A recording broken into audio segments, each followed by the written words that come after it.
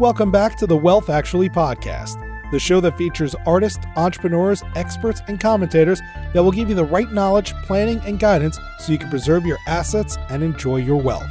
Learn more and subscribe today at wealthactually.com.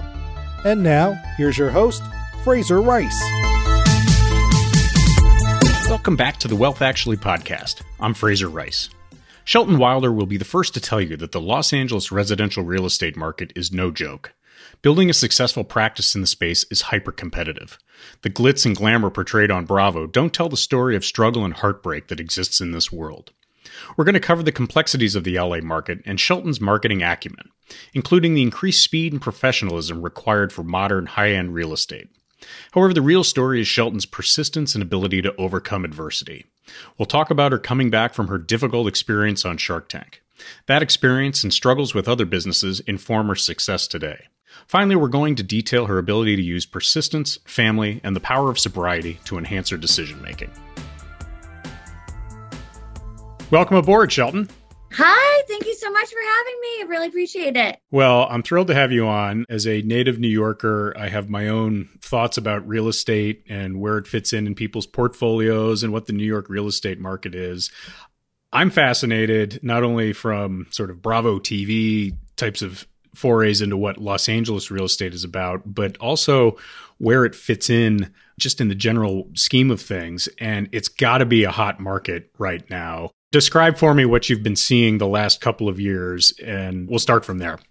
Okay, so thank you again for having me. And the real estate market is really booming here in Los Angeles. I know across the country, but really here. And it's just, been going up in some areas, even 20% in the past couple of years. It's just been wild. There's multiple offers on properties, pretty much everything's selling unless you overprice it.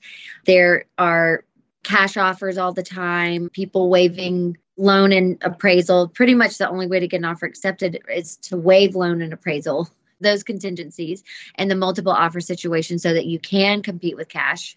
And so, that's kind of in all of the areas, some properties going. We had a property last year that went 625 over asking. We were not expecting that. I've seen some this year that my clients have offered on that have gone $1 million over asking. So it's really very busy and people are really just trying to get into the market and get a house. So for the casual listener who's not LA based, how do you break down a large city like LA and where the hot spots are? And this is a huge question, but it's like, how do you break down New York? When you're thinking about LA, how do you divide it into manageable parts? Okay, that's a great question. So I actually live in Brentwood, and that's where our office is at Sotheby's. And so we call that the West Side. So it's Brentwood, Santa Monica, Pacific Palisades, Mar Vista, Venice, and Marina del Rey, and even West LA. So that's kind of West Side that they call it, Westwood.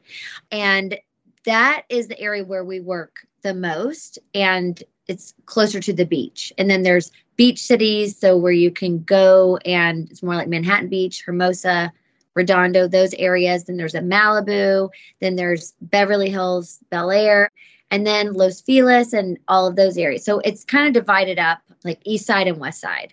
So you've got sort of native Angelenos, I'm sure, who understand what's going on. They know where they're going to be. More importantly, they know where their work life is so that they don't have a 2-hour commute each way. And so they know where to live in conjunction with where their life is. I'm guessing that you get some interest from people who are just sort of diving into LA sight unseen, looking for investment properties, or sometimes not even with that much thought. How do you think about that for them, and how do you educate them to make a smart choice? For living there, or? Let's start with investment first, and then lifestyle on top of that. Okay, great. So investment first. It just depends on where you want to put the money with which area. I always say it's great to put the money in the areas that you would want to live in too. So you always have that there. And then there's can be, duplex, triplex, and all these different, ones that you can purchase and get in there where you have a lot of people too that we will suggest to people like, okay, you want to get in the market, but you don't want to just get a condo, you can get a duplex and be able to get in the market that way. So you can have someone paying for half of your mortgage. So those areas, but everything is really in the million plus range. There's not really much under that at all. People are asking, they're like, oh, I want something in the wrong city. I'm like, oh God, so because we are even looking for something. We're getting something for our nanny. And so we're looking up to like 800 to $1 million. So we're having to go even farther down to like Inglewood or Hawthorne and those areas. And even it's hard to find in those areas, a duplex. So everything's just really kind of been spiraling and the price is just really going up. It's because people know it's a good investment. Things are maintaining their value here. Everybody still wants to live in LA. It's a hot area. There's so many jobs here. And so it's just hot.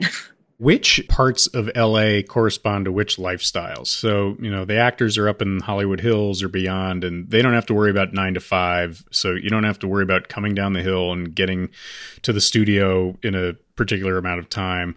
Whereas the financial services world is more Studio City, that type of space, my guess is, in Beverly Hills. And so for the people who are lawyers, accountants, business people versus Hollywood actors versus people with less to do, maybe, does that go into the decision? I think it really goes into the decision as well as if people want to be closer to the beach.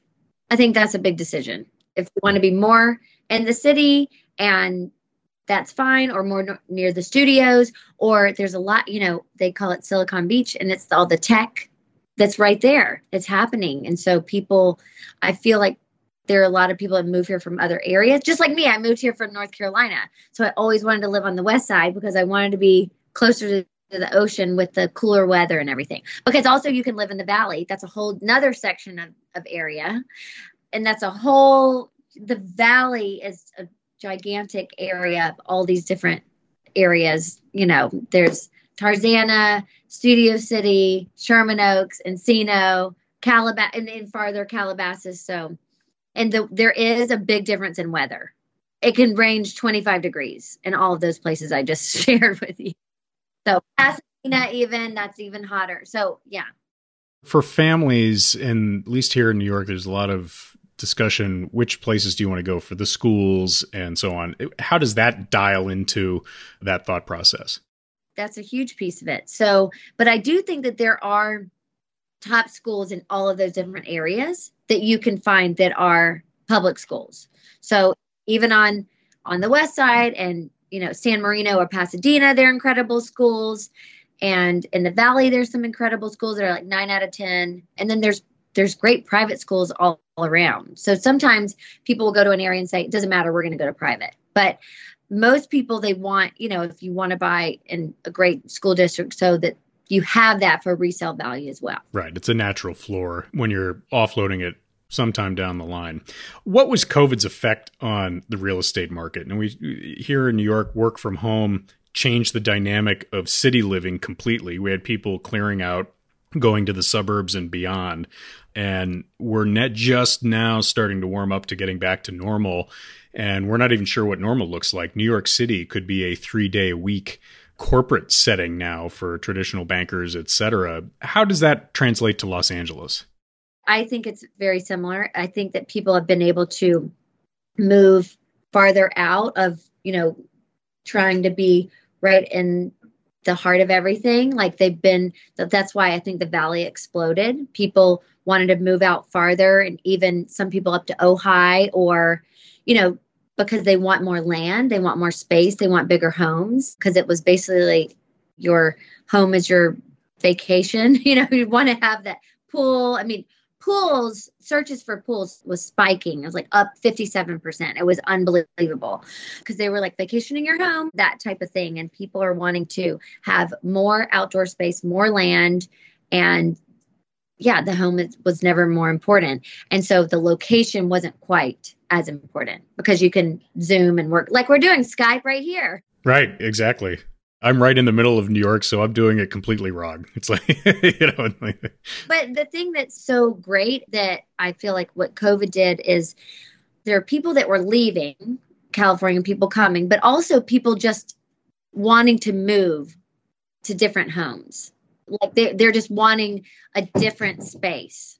And so that's where I think a lot of this happened. And so what we have been seeing, which has been, it's kind of an issue, and this is really what's been driving up the prices so much, is there is an inventory crisis. I really do feel like that. I mean, I started my own networking group with the agents. I'm like Miss Congeniality and with all the other agents, and we talk all the time and get along, and we're like, what is going, there's not enough product to sell. And so what I find is called a chicken and the egg. What comes first? Because they're like, okay, this is great. I can sell. I can get so much for my house. But where am I going? Yeah, you got to live somewhere. Yeah. And so if they're not moving out of state, it's been harder sometimes to push people to list their home or even try it off market. I have one coming up now, and I'm going to say it's off market, but subject to seller finding replacement property. So I'm trying to be creative here. Like, okay, so look, we got your offer, we got your money, but we're going to let you have your time to, find the home that you want to be in, because just because you're selling at the height, then you're buying and it's higher. So in New York, we have a scenario where a lot of foreign money came in and they buy into the market as a way to park cash. And it is purely investment. Oftentimes they never even set foot in the property at all. How much of that is a real thing in Los Angeles? That's definitely real. That's definitely a lot of the clients that I'm personally working with are people that are going to be living. That is their primary residence. That's a lot of times. Or there's clients that I'm working with now. They have 3 separate homes and they've decided they wanted to be in Los Angeles more. So they're selling the one here that was more like their vacation home here and wanting to get something with a larger footprint and more land. So you're seeing that. You're seeing some of that, even if they have 2 or 3 homes, but they're here pretty often. They're actually going to be set foot here. There are homes in Bel Air and Beverly Hills and different areas where they've never been there. Their house manager or someone else. And, another thing, we're like the exclusive agent now for the Estate Managers Coalition. So I'm sure there's a lot of that going on. And so that's this is a new thing for us. And we're so excited. We're launching, kind of sharing our partnership this coming Wednesday night at the Beverly Hills BMW. There's a big event. And so there's definitely a lot of that going on. But I think a lot of our clients are families and people that are living here. And so we're kind of shuffling them around. So selling their home, getting them a home. There's a lot of that. Yeah, it's more on the ground than sort of pure investment perspectives. Yes, but there's a lot of that here because, you get land here versus where New York or Chicago, some other areas, you get this beautiful land. And I think that's really appealing. So as you look at the financial or the economic world out there, we're seeing rising interest rates. We're seeing inflation. The inflation is probably a big deal as far as the inventory problem that you just described. Do you feel like the urgency is there for people who are sitting on the sidelines to get in, that things could start to run away? There is an urgency. And then even at our networking meeting the other night, it just depends on different price points, but there are some people in that kind of under 2 million range where they're priced out now. Some of these first-time home buyers, and it's such a bummer. It's like, come on. So we have some amazing lenders we've been working with that are able, like relationship banks that have been able to get some still really low rates for our clients. So that's really, we love to introduce people and try to still make it work. But yeah, the 5%, 4.5% to 5%. It'll make it your budget from 2 million to 1.8, or, change from 2.75 to 2.5 or less. So it is going to, I think, have some sort of effect. But some people are saying, it's just instead of 30 offers, there'll be 18 offers. Right. Well, then that'll be okay. And they'll be higher quality because they'll be the people who can stomach the debt. So I try to tell people when they ask me, where are interest rates going to go? I say, number one, I have no idea. Every time I've tried to predict it, I've been wrong. Number two, I can remember when it was up to 7%. And my dad was a person who was a big deal in the savings and loan industry back in the early 80s when a mortgage was 12%. Or 18%, everybody tells me about. That's right. Oh, whoa. So I still believe, like I tell the story, even our personal house in Brentwood that we bought 4 years ago, we had to do like an income statement loan and our rate was 5.3. And everybody's like, oh my God, I don't care. We got in. And now we're down to 2.55. But, because we kept redoing it. But I'm just saying, like, just get in. If you want to buy, because I call it living in your bank account. That's my little trademark. I'm like, people are like, oh, what do you do? I'm like, I help people build wealth and I help them to live in their bank accounts. Cause it's just, our home is now worth 1.5 or 2 million more than it was 4 years ago. So it's like, it wasn't that great article. I don't know if you saw it that said that your home made more money than you did last year for you. Right. Did you see? There was like this great article. I was like, oh my gosh, it's so true. So that's why I personally love what I do, because it really is that helping clients build wealth while they get to live there. So. Yeah, if you're able to build wealth on something that's really consumption, meaning you live there and it's something you have to do and you have to spend the money to do it anyway, you have to do it. Then why not do it? It makes a lot of sense to me. Well, I'm just telling people, just full steam ahead, get in. And if you got to do some work to the house, who cares? That stuff is easy. Just get a location you like, just get in the market. Yeah. So you have such an interesting background as well. You came from North Carolina. How did you find your way to Los Angeles, and how did you get started building your business? Okay. So I moved to LA 15 and a half years ago from Charlotte, North Carolina. I was in fashion there and I worked at a store called Capital. Still amazing store, still one of my favorite places to shop. There's one in LA. And I moved out here, started my own company that was a luxury lifestyle management company. So I just kind of made up a job for myself where I got to style and plan events. I planned a massive wedding and then that's what I was doing. And it was great. And then I decided to start a clothing line. And that's when things kind of took a turn. I always tell people I was running a Ponzi scheme on myself. I was taking the money from my successful business and then, using it to start my clothing line, because it takes a lot of capital to start a clothing line, if anybody knows that. And then 2008 and 9 hit. I actually had to file for bankruptcy. Then about 8 months later, I ended up getting sober. Thank God. Best thing that's ever happened to me. And stayed sober ever since. I'm, 12 and a half years right now. So I'm so grateful every day for that. And yeah, but I had to hit really rock bottom there. And especially financially, no more grandiosity. I live in pure humility now, and I'm grateful every day for it. So I kind of started from scratch. I restarted my clothing line again after I got sober. I was on Shark Tank. So anytime everybody asks me oh, are you worried about a listing appointment? I'm like, no, I've been in front of sharks, right. In front of national television, in front of sharks. And also, I told my story there. I was crying. It was very emotional. Shark Tank, it's aired hundreds of times because Scrub Daddy was on that. And so that's been the most successful thing to ever come from Shark Tank. So they air me all the time. I'm always like, yep, that's me. I'm doing real estate. Thanks anyway. So instead of slinging slips, I'm slinging houses. And basically, I got married. I had my first son, and then I stopped doing the clothing line. My husband was like, you're done, which was very smart. I appreciate that. Clark is the best. And then I was in my second trimester with my second son. I got my license, my real estate license. I thought, oh my gosh, what could I do that's similar that I used to love to do? And so I came up with real estate because I do feel it's very similar to styling. And so I used to see my clients naked and their closets, very vulnerable. Now, real estate's so similar. You're seeing their finances, you're seeing their homes. It's very emotional. And I call myself a real estate therapist. I'm like, that's really the job. And so, it's kind of similar. And that's when I started. And I've just been gangbusters ever since. And I really treated Shelton Wilder Group and my real estate business as a company that I am the CEO of versus just being an agent. And, some agents, they get a check, then they go take a vacation. I am like the opposite. I will tell you, I am complete workaholic. I definitely transferred that into what I do, but I actually love it so much. It doesn't really feel like work, but I do work probably 70, 80 hours a week, which I love. And I love everybody on my team. I have an amazing, amazing team. I have a COO. He's sitting right over there. I have the best assistants, and I have 5 people on my team and 7 staff, and it's just like a family. So to circle back to the bankruptcy and the sobriety, what did you take from that helped, aside from the process of going to the depths? What steps in there got you the vision and the clarity to propel you forward?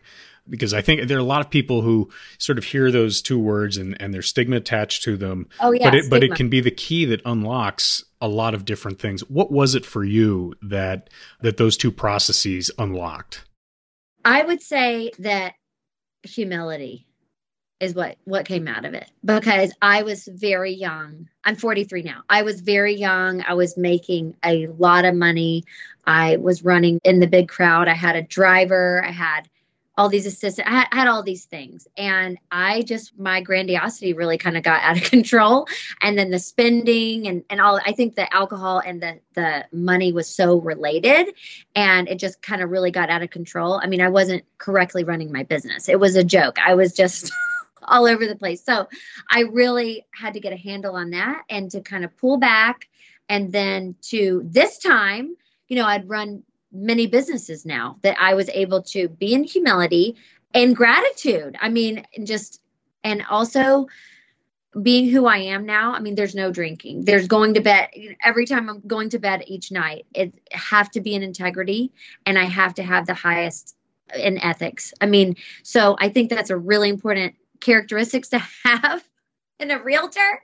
And so, I can't tell a lie. I'm like, my fiduciary duty to my clients means everything to me. My husband's a lawyer, my dad, my brother, I'm really take that part seriously. And yeah, I think that's what I got out of it is through, sobriety and learning all those tools and really growing up, honestly. So I think it's good. I think it's good to get knocked down as you're like, oh, the phoenix will rise again, but rise in a very different way with all your ducks in order. And then, it's been a fast process. I mean, like numbers wise, my growth, but slow enough for it to be like checking in on every part, just not getting ahead of myself like I did before. Well, and this next phase of success, it sounds like the gratitude is so present and forward in all of this that maybe it wasn't there before, or maybe you'd taken things for granted. It was not. This girl, no. I mean, I was still myself, but just some of those things were just lacking. And I think it comes also with age, but if you're abusing alcohol and I wasn't myself. And so now it's just like I'm the best version of myself, and I love everyone that's around me. I truly love my clients so much. I mean, they become like family to me, and my team, I appreciate them so much, and anything I can ever do, I want everybody to always be happy. And yeah, there's no diva. I do not a diva. Like that is throw her out the window. She is dead. We got rid of her. Yes. Well, no more divas, but you are diving into media and the concept of marketing around what you're doing in, I would say it's restaurants in New York and real estate in Los Angeles as the two most competitive environments in the world to try to do anything. And so, first of all, you said something which I didn't know before. Tell us just a little bit about your Shark Tank experience, because I think there's a lot of mystery around that for listeners. What encompassed that? Okay, so it was a crazy experience that happened so quickly also. So basically a friend introduced me to someone, and I'd had my clothing line. I was working on it again, and I changed the name, and it was Shimmy. And I talked to the producers. They said, get a little reel together, I guess not a sizzle, it's actually on YouTube. It was really funny. It was like 5 minutes, my audition tape. Okay. So we filmed it. We only had 5 days to do it. And then within a week, they cast me on there, and they were like, yeah, we're taping in 3 weeks. And I was like, oh my God, wait, I didn't even have my samples. I mean, this was crazy. I was definitely not really truly prepared, but I was like, well, we got to just jump on in. Let's just go for it. And so what happens is then you have your producers, and he was talking me through it. And then he knew that I had to get my 3 minutes in the beginning nailed down, and they helped me through that. But then that's the only thing that that you memorize. And then they go for it. They ask you the question. So you go audition the one time, they make sure that you're good. And then they said yes. And then you have to be locked in this room, and then they take you in, and then you walk out, and you've never met the sharks, and they're just standing out there. And the thing that was crazy is I was out there for about an hour and 15 minutes, and they edited it down to about 12. And then there was a commercial too, because I was crying. So it was very dramatic. There was like, dun, dun, dun. So I laugh now because I think it was such an amazing experience. And I can be like, oh my God, I did that. But yeah, so it aired. And there's a therapist after too, because it was so dramatic. There was a therapist I had to go talk to after. They were like, do you think that we could air this? I was like, oh, forget it, whatever, And so, yeah, that's how it happened. And then you had to be quiet. You signed an NDA for $5 million. And so I could tell my husband, or my boyfriend at the time, but he became my husband because he was an attorney. I was like, he's my attorney.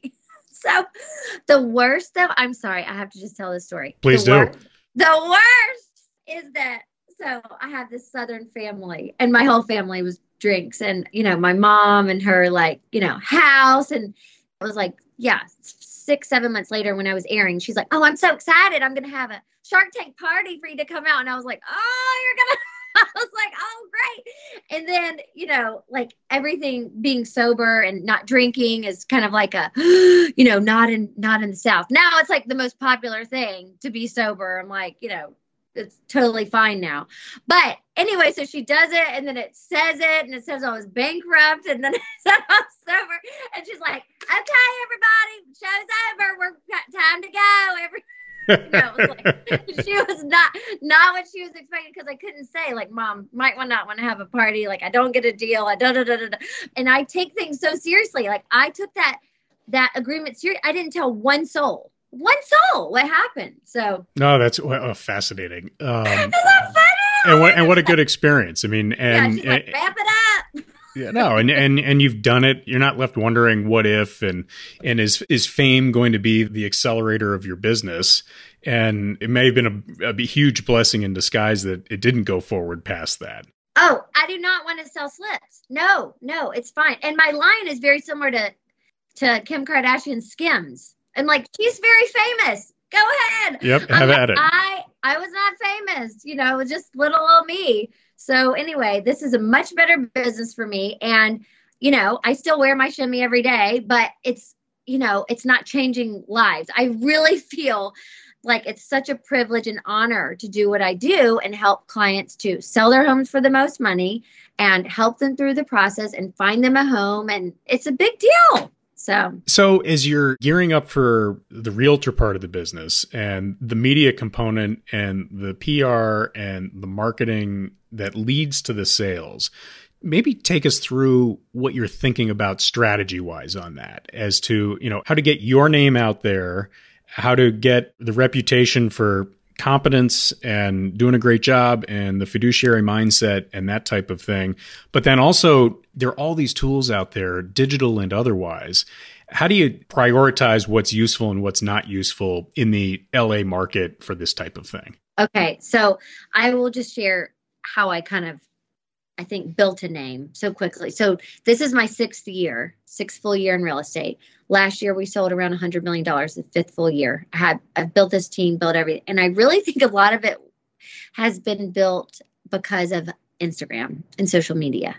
And I have been doing these Wilder Wednesdays. This is year 6 for me of these like weekly videos, putting myself out there and talking either about the market or cool local places. Just, I think a big part too is, and that's why I think $1 Million Listing is so successful and Selling Sunset, all these things, because people want to see who you are and the personality. And so this is exactly what I look like. There's not like a photo of me from 20 years ago. Like you can see a video, you can see my face, you can see exactly what I look like, what I sound like, what my voice is like, and how I'm going to act in my mannerisms. And that's, I think, really helped. So you get the videos out, and that's kind of how I started growing my Instagram and people around the country. A lot of agents follow me. And then also, I think that with my sphere of influence, people see, and that's kind of how they're like, oh, you should meet Shelton. Here, I'll send you her Instagram. People don't send my website. They send my Instagram. In my world, I mean, I've gotten more headlong into Twitter and LinkedIn and my own podcast, and that's as much my calling card as any website that there is out there now. And that is a completely alien concept to banking and wealth management, et cetera. They don't want to touch it, and it leads to business. That's how people communicate these days. Yeah, it's how they communicate, and I really feel like I did a podcast with the Broke Agent, and they are just so funny too. And it was all about the social proof. It's really proof. And so it's not really, I'm not trying to brag or anything. It's just more like showing, yep, these are the listings that I have. These are the things that I've sold. This is what's happening. And we do incredible listing videos where I'm very like Vanna White of the, I love like hosting my listings, and they've sold from videos. I mean, people see that, they'll share them. They're out. I'm able to boost them. So they're out there. And also TikTok, the reels, that's kind of where things are going now, where you're able to put listings and properties on reels, and they're just going viral and they're getting out there. And then, that's just kind of how things have gone. And I'm so comfortable on camera now, and people are like, oh, how are you so comfortable? I'm like, first of all, I was crying on national television. So I had that. I did some stand up. I did some improv, because sometimes in life you're like, why am I doing this right now? I mean, I don't think I'm going to be the next Chelsea Handler. That was never my plan. Like, I'm not like, oh, I can't wait to go do stand up around the country. No, but it's good just to have some practice to do it. But also doing Wilder Wednesdays for every single Wednesday for over 5 years. That's a lot of practice. You're just going to get better. You're going to get better. You have to. Oh my gosh, I did like a course during COVID for agents, and it was all about that. Just putting yourself out there, just try it. Like, what do you have to lose? So what do you think of the traditional ways that the listings got out, the expensive glossy magazines, New York Times? Is that over? Do you still have to do it? How do you think about the old ways of doing things? Is that still necessary blocking and tackling, or do you think now that the new broker really should fast forward past that, or could fast forward past that? I mean, a lot of our listings, they just sell so quickly. We're really good at pricing, and there's no time for it to hit some magazine. Right. Interesting. And then also we do a lot of off market. I think, what is it for us? Like 35-40% of our deals this year have been off market so far. And it's all relationships. It's like having the right relationships with the other agents. And the agents, I don't know why people don't understand this. I'm just going to give you a PSA. Agents are also your clients, because that's who you get to work with. So I send agent gifts. I'm like, oh my gosh, so great to be with you. And when we close, and it's like a love fest, and people will be like, oh gosh, that was such an easy escrow. Let's work with Shelton. I'm going to tell her about my off market. Or yes, she brings great clients. Or, oh, she has a listing. Oh, I love working with her. Well, and also if you have judgment around a tough situation, the word gets out if you handled something correctly.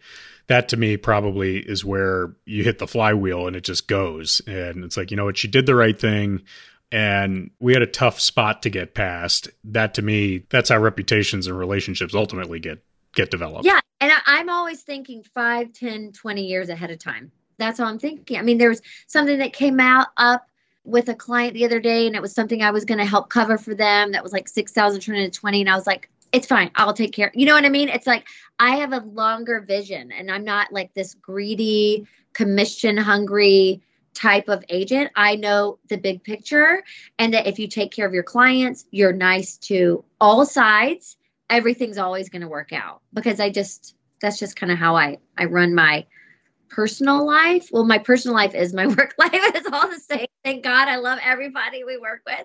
And that's why it's important to work with clients that you like, that are kind of on the same wavelength, that aren't too difficult, that, we're pretty easy to be around, try to make it work. And so, yeah. As we start to wind down here, as you've started to grow, and you sound like someone who likes to have control over the way things operate and happen, how do you hire and get your staff together to delegate the things that you shouldn't be doing, but maintain the culture that you want, and also do it sort of financially responsibly? How did you think about that? Well, I am just having to delegate more. And I will say, I think my biggest strength is that I know my weaknesses, and I hire for my weaknesses. I'm still easing into letting over control. I'm like, don't want. Forrest is like laughing over there because he's my COO, and he's like, okay, well, we're getting there, because you're gonna be, and I'm like, I am, but I do trust and love everyone that I do work with, and so we're all very similar. It has to have that same culture. It's about a culture. And then that way I can let go of control. But yes, the more I grow, it is. I'm not an octopus. Right. Well, you said something too that I'd heard actually just fairly recently. And I go, gosh, I wish I'd heard this 20 years ago, which is quit trying to shore up your weaknesses.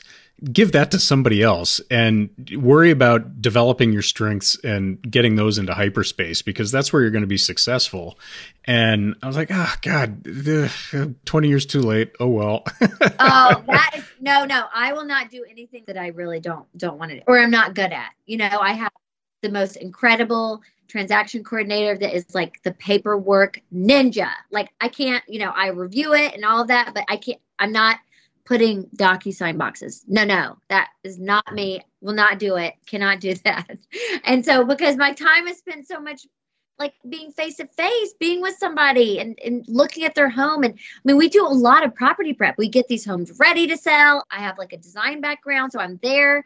And that expertise goes so much farther, or negotiating with somebody or connecting with somebody, not putting a DocuSign box. No, that's $1,000 an hour work that you're doing, not something that's less than that, which is not something you should be doing. It's totally makes sense. Okay, let's wind up. This was so much fun. I'm glad we could do this. You're so fun. You're really good at this. You are excellent. You have like stayed on track. I'm like, oh my gosh, you're so fun. Well, as you said, I've now done enough of these. You get practice, so hopefully I pass the audition. Oh, you got an A+. So, Shelton, tell us, how do we keep track of you? And let us know not only sort of websites and things like that, but what should we be looking for in the next few months or so on that you've got on the plate?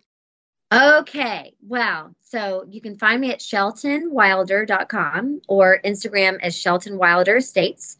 And yeah, pretty much as my name is everywhere. So that's pretty easy. And then I have hired a PR / producer. And so we are kind of working on a show. So fingers crossed, that would be so fun. Something very different than what's out there now. We're not trying to recreate what has already been so successfully created. And yeah, my big goals are, I want to do this till I'm like Betty White. I love her till I'm like 100 and I'm 43. So I'm going to be sticking around the real estate game for a very long time and want to have a national and international team. And yeah, I hope you'll see a lot of me out there. It's terrific. And we will follow your progress and keep the phone line open, because when things happen in LA, I want to hear updates on the market. Oh, yeah, definitely. Yeah, it might be a fun future segment too. I will have your contact information on the show notes. And thank you very much for being on. Yes, thank you so much. Take care. Thank you for listening to this episode of Wealth Actually, hosted by Fraser Rice, author of the book Wealth Actually and a leading private wealth manager. Head on over to wealthactually.com where you can subscribe to this podcast, get your own copy of the Wealth Actually book, and connect with Fraser directly. We'll see you next time on Wealth Actually.